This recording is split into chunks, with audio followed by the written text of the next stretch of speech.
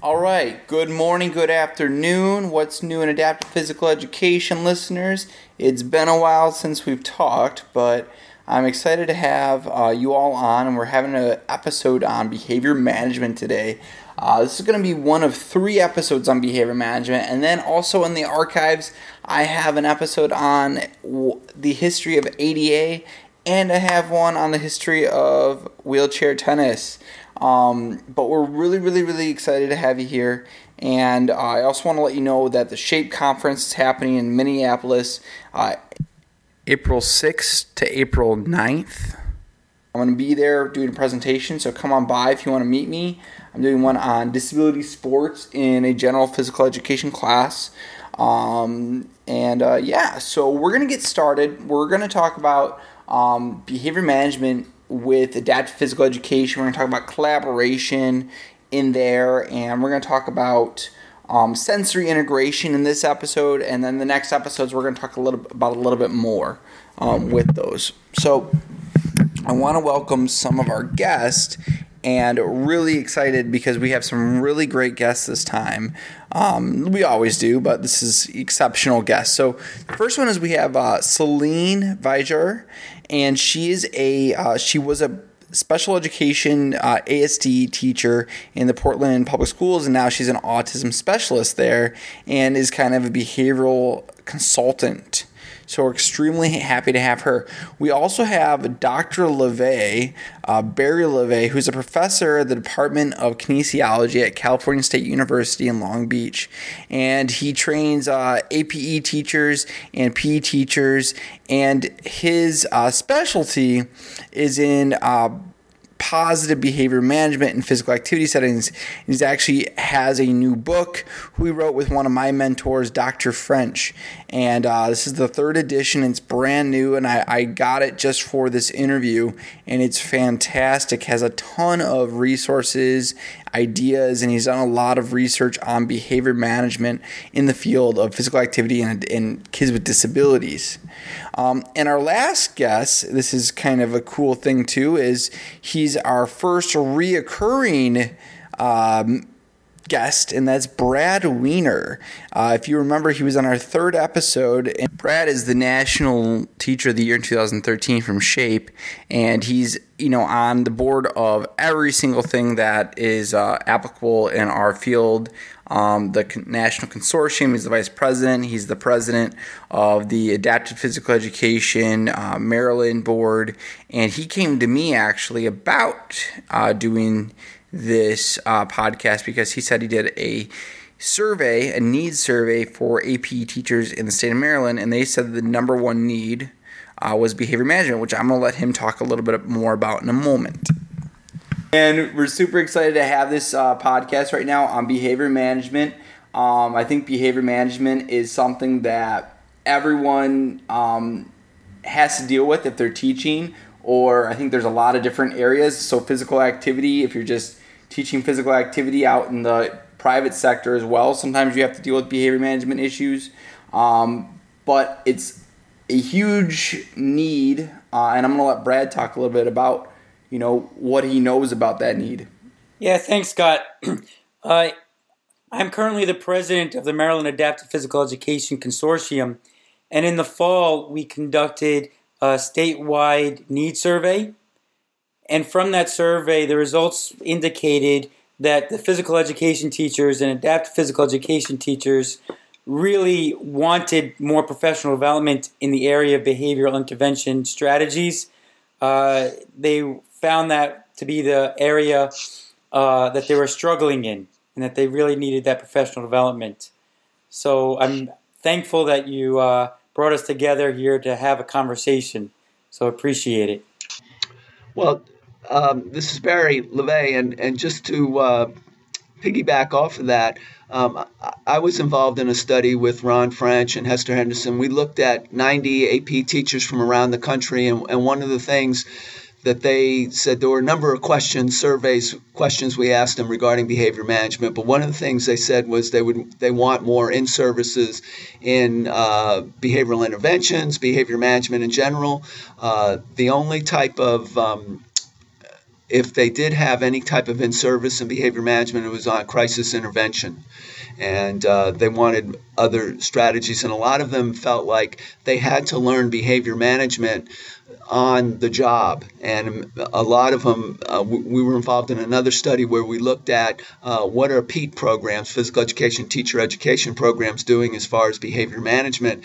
And a lot of teachers felt like they weren't always getting the training that they needed. Some felt that they were, but there were some strategies that they needed. So this kind of reinforces what Brad is saying and in these studies. When you're talking about, it's this huge need, and I've heard this at many conferences. I've heard that, it's the number one reason why beginning teachers leave the job is because of behavior management issues. I've heard these things, and I know it's a well-documented thing. Why have we not been able to successfully tackle it as a field? Well, I personally, I think, and this is something that I feel strongly about, is that we believe that behavior management is part of pedagogy. And a lot of times, one of the surveys that we did, when we looked at the pedagogy and looked at what they were receiving, a lot of times they're looking at lots of things: how to develop lesson plans, how to teach, how to do instruction. And so behavior management is just one piece of that. And so they're not always getting the training that they need. And if they do get some theory, are they going out in the schools and getting to practice that behavior management before they actually go out and teach? So I think that's one of the issues. Now, there's some schools that are doing a fine job of training teachers to do that, but others, and once they get out there, a lot of problems, a lot of situations are unique, and many of them feel like they don't have all the strategies that they need. You need a big toolbox of many, many skills available to you. That's what I would share. To what you were saying, a lot of them, I can speak to myself. I didn't have a lot of experience when I started the workforce. But over the years, I built my toolbox. I built the strategies that would support. And I got a better understanding of how to plan an environment that would support them. So, yeah, experience is huge. Right. And the other thing I would share is that appropriate behavior just doesn't automatically occur. I think sometimes a lot of students, when they're in teacher training, they just think, okay, these good behaviors will just automatically occur. And many children will listen to instruction, but there's some children, especially children with special needs, that they're challenging, and they need to be ready and have some training with that. But experience certainly is an issue, but we should also be training them so they're ready for this. So let's talk a little bit about that beginning stage of, or should be a beginning stage of behavior management, and what we're learning about in our classes, our college courses, which is the philosophy that goes behind behavior management. Let's talk a little bit about that philosophy, maybe some of your philosophies that you have, and then what does that mean to somebody that's actually out in the field? What does that? One of the things I try to do with my students is I talk to them about philosophy is important because it's a roadmap. It's going to help you look and examine your teaching. You need a roadmap. It's going to guide you in your teaching, and you need a roadmap for behavior management. And one of the things that I think is important is you to start with a continuum, and you start looking at being proactive. What kinds of preventive strategies am I going to develop to work with my students? And from there, I'm going to go with what kinds of strategies am I going to use that are positive to increase their good behaviors, but realizing that you're going to have children that are going to act inappropriately. And third is what type of behaviors and what kind of skill set do I have to work with children that are challenging, that have inappropriate behaviors? How do I redirect those behaviors? And that, these good behaviors just don't always automatically occur. And so that's where you start, and you start with with this idea that you start to develop some type of philosophy that you're going to work with, and you start to implement that. I learned quickly in my career, like we were just talking about, that if I can't manage behavior, I can't teach. And I want to make it a positive experience for me. I want to make it a positive experience for my students. So you need to go in there with a plan and develop some type of continuum, realizing that even if you go in with a plan, there's still some things that you're going to need to do. For me, I feel like there needs to be an understanding that you're not by yourself, and it's should be a collaborative approach. So oftentimes, if I'm struggling in my environment, a lot of physical educators may not step forward to collaborate with other teachers and to see if maybe the classroom teacher is having a similar issue, or maybe the classroom teacher has already addressed this issue with certain strategies that I could use in my environment. And so I feel it's very important for any teacher, when thinking about behavior, to really think of a collaborative approach and to be open to talk. And they may not come to talk to you, but you need to leave your gym and go and talk to some other teachers, the educational team. Going along with that also, it's also very important that I know my students as individuals and not just know my class as a whole. But one student with individual may benefit from one strategy where another student may benefit from a different strategy. So I really have to know my students as individuals. So I agree with both of you. Having a platform or philosophy in terms of classroom management or behavior management, and also the collaborative approach. A lot of times, like the first year teachers are always afraid of asking for help.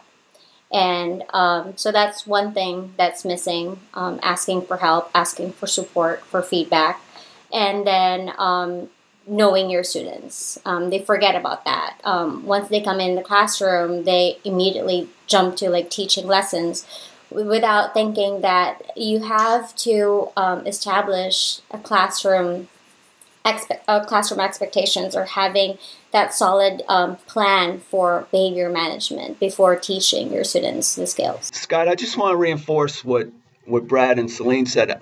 Collaboration is really critical, and I think a lot of PE teachers feel like, oh, this is a sign of weakness if I ask for help. The first thing they should do is find out, is there a school-wide behavior intervention plan going on in their school? That should be the first thing. And if there's not, they should be going to that special ed teacher or that classroom teacher and say, they know that child best. They see that child all day. And what kind of strategies are you working on? And how can we work together, and how can we collaborate? But that takes an effort. That takes walking out of the gym, making an effort to meet with that special ed teacher. So that's critical. The last piece that they said, if I was going to pick one thing, whether it's behavior management or it's effective teaching, you've got to connect with your students. You've got to find out what's idiosyncratic to them, what motivates them.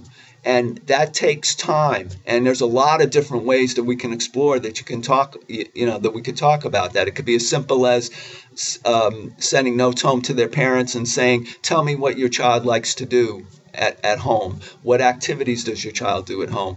What activities do you do as a family? Talk to that special ed classroom teacher. Maybe there's a behavioral interventionist on your campus or in your school district.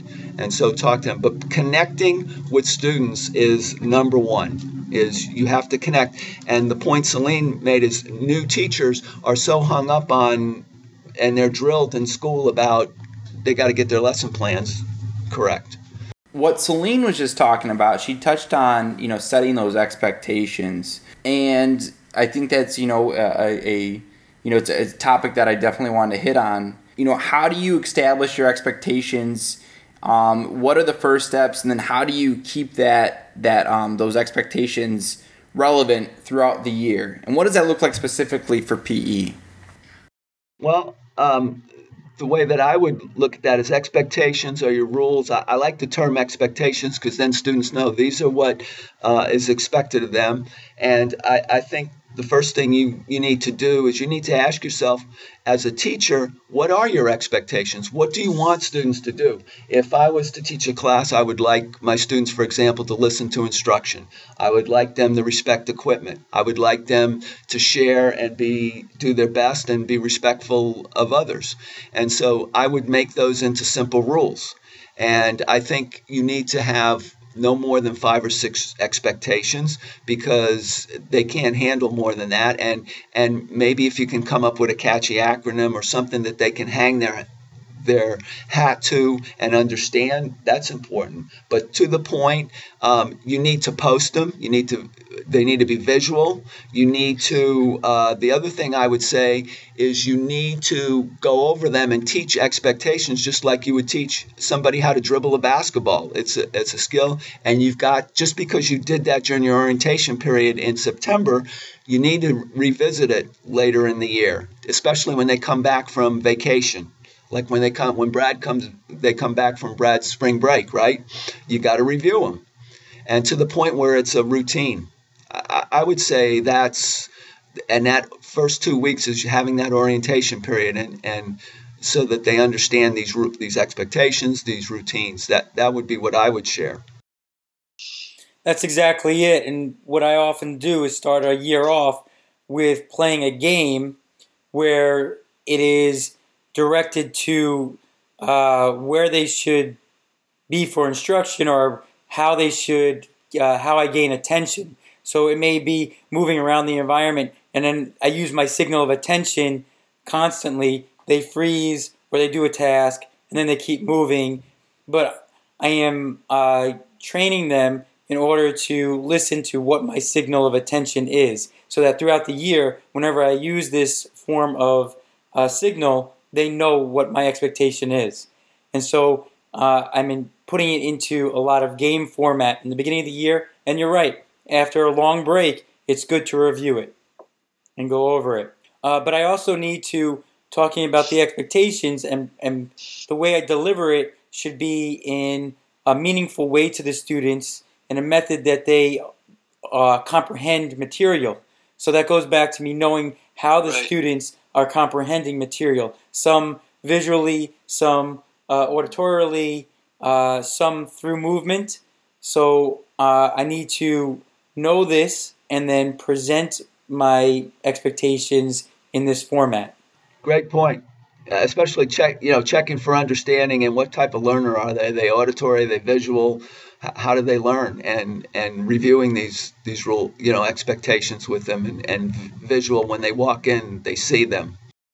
Is that are you suggesting somewhat for behavior management that with learning styles, that if we're not reaching their learning styles, that could be a reason that some of those behaviors are manifesting? Of course. And that's just good pedagogy. Yeah. I want to go back now for a moment to what we talked about a little while ago about collaboration and how important that is. And this is one of my research topics is collaboration. I strongly agree it needs to be in every aspect of our daily lives, collaboration. And I think it helps so much. But what is, how do we collaborate on a regular basis? How do we collaborate for those BIP, behavior intervention plans? And I want to know for Celine. Celine is an autism specialist, a consultant in schools, and I want to know, how do you eventually get into play for our students? Because I know I had to go through. I had some high need behavioral students, and I know it took me a long time to get in connection with one of my consultants like that. And it might have helped me if I had a direction to get to with that person a little faster. I think one biggest challenge is the time constraint. Finding a way for the IEP team members to set a date and time to talk about the behavior of concern.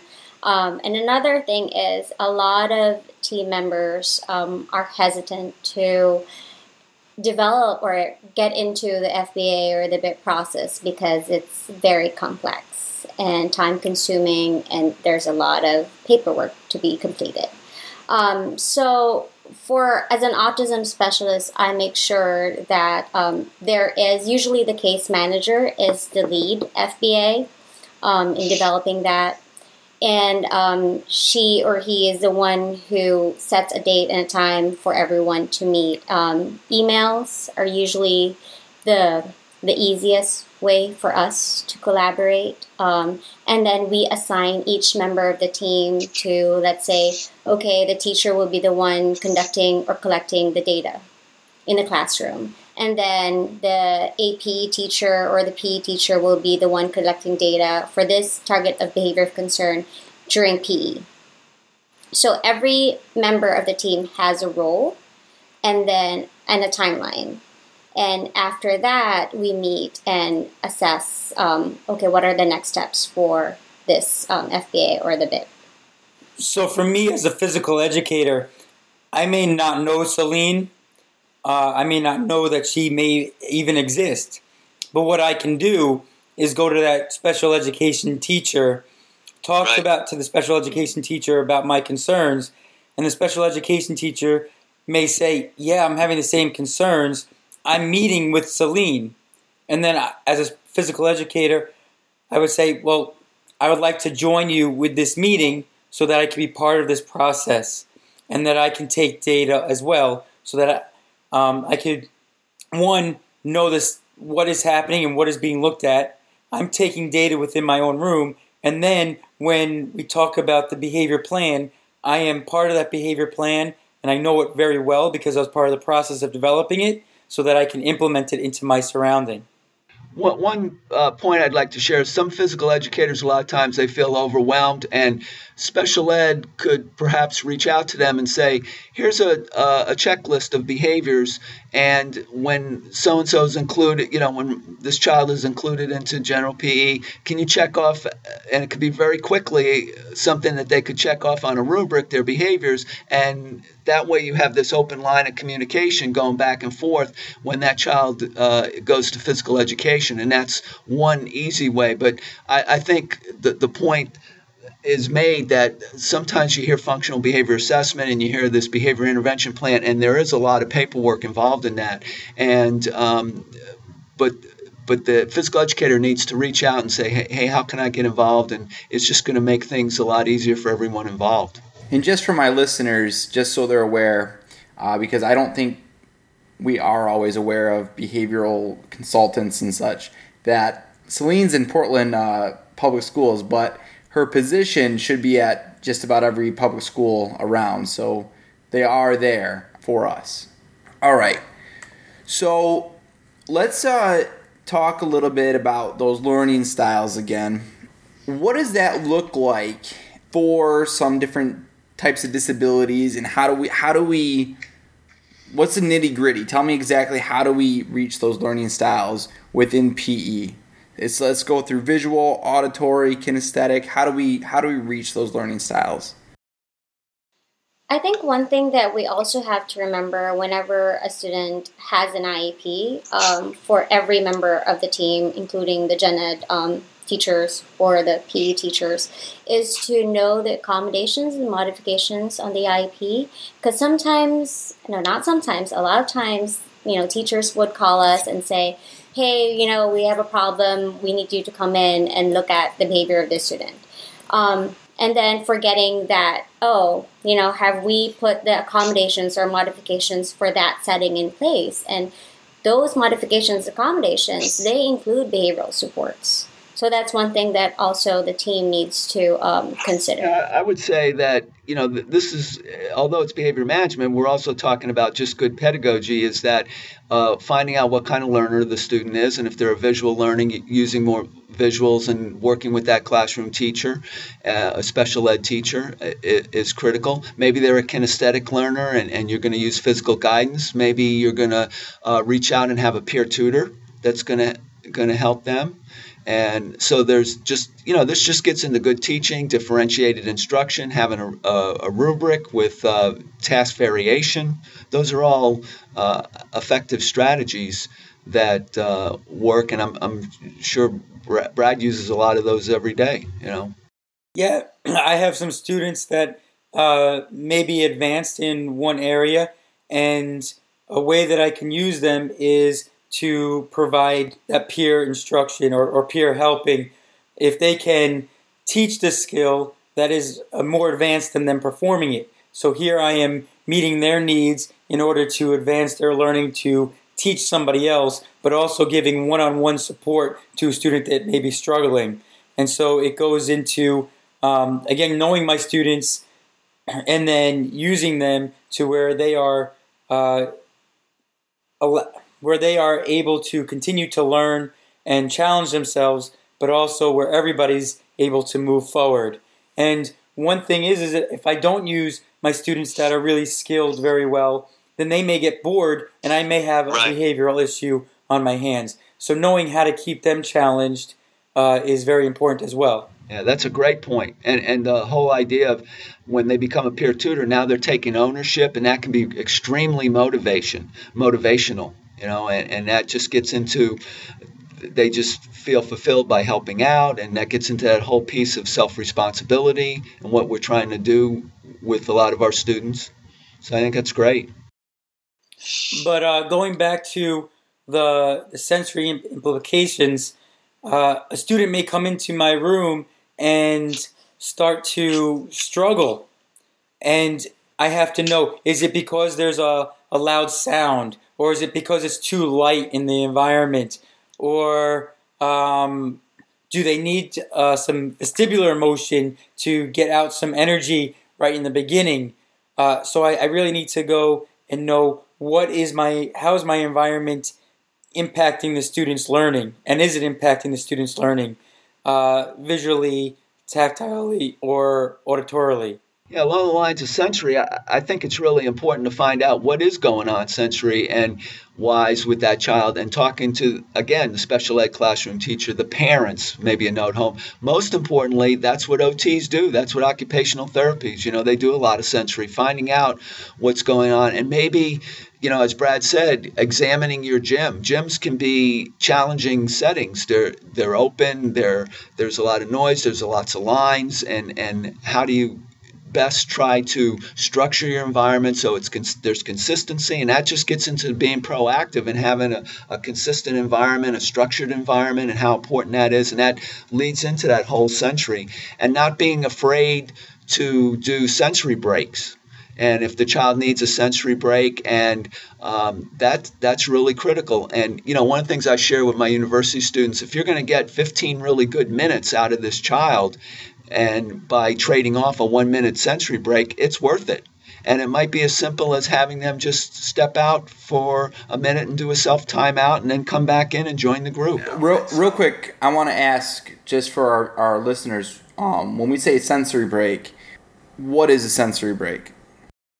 Well, it could be a lot of things, but it could be as simple as just a self timeout where you go outside and you just get away from the environment. But it could also be something like there's something that that you need to manipulate. It depends on the child. And I've seen AP teachers that'll work with a child for 15, 20 minutes, and then they can go for a sensory break and work with something. There are many, many things that are sensory, that can be used for sensory.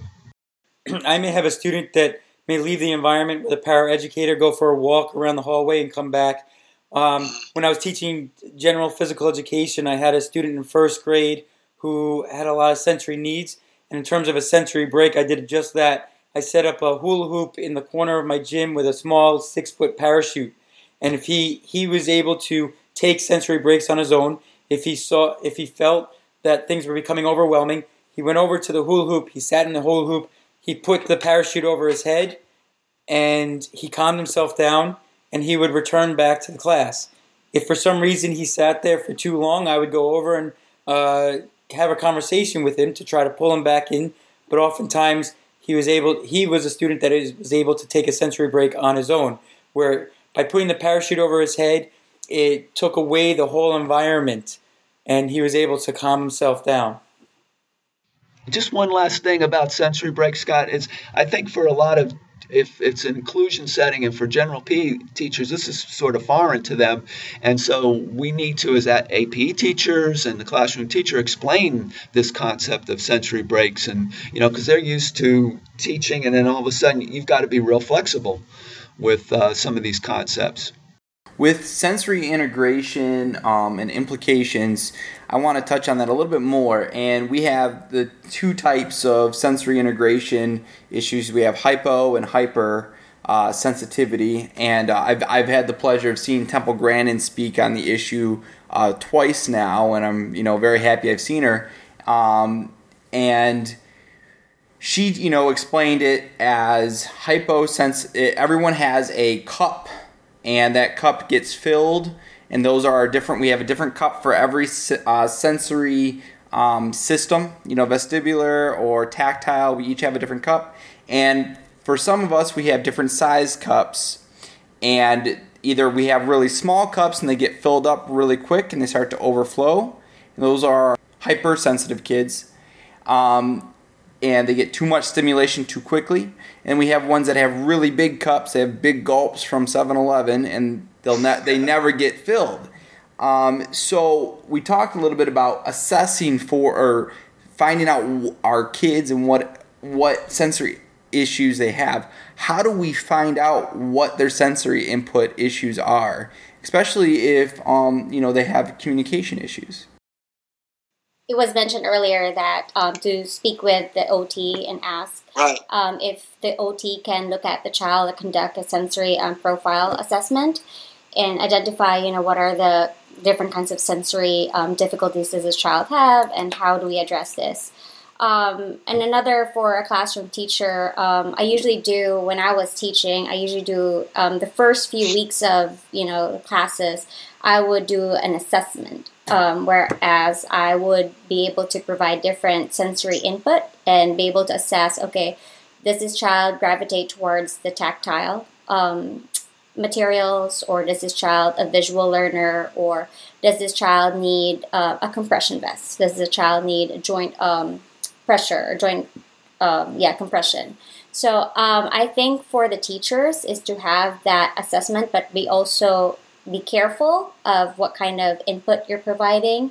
And another information that you can get is from the special ed teachers, for the PE teachers, and also asking the parents, doing a parent interview. Those are really good information that you can get from. It goes back to that collaboration, and occupational therapists and physical therapists are other people a part of the team to collaborate with. In this sense, the occupational therapist would be a great resource. And then once identifying those needs, the occupational therapist will also be able to provide strategies to use within the environment to meet the needs. Does this student need some deep pressure opportunities, or does this student need less pressure, less tactile input?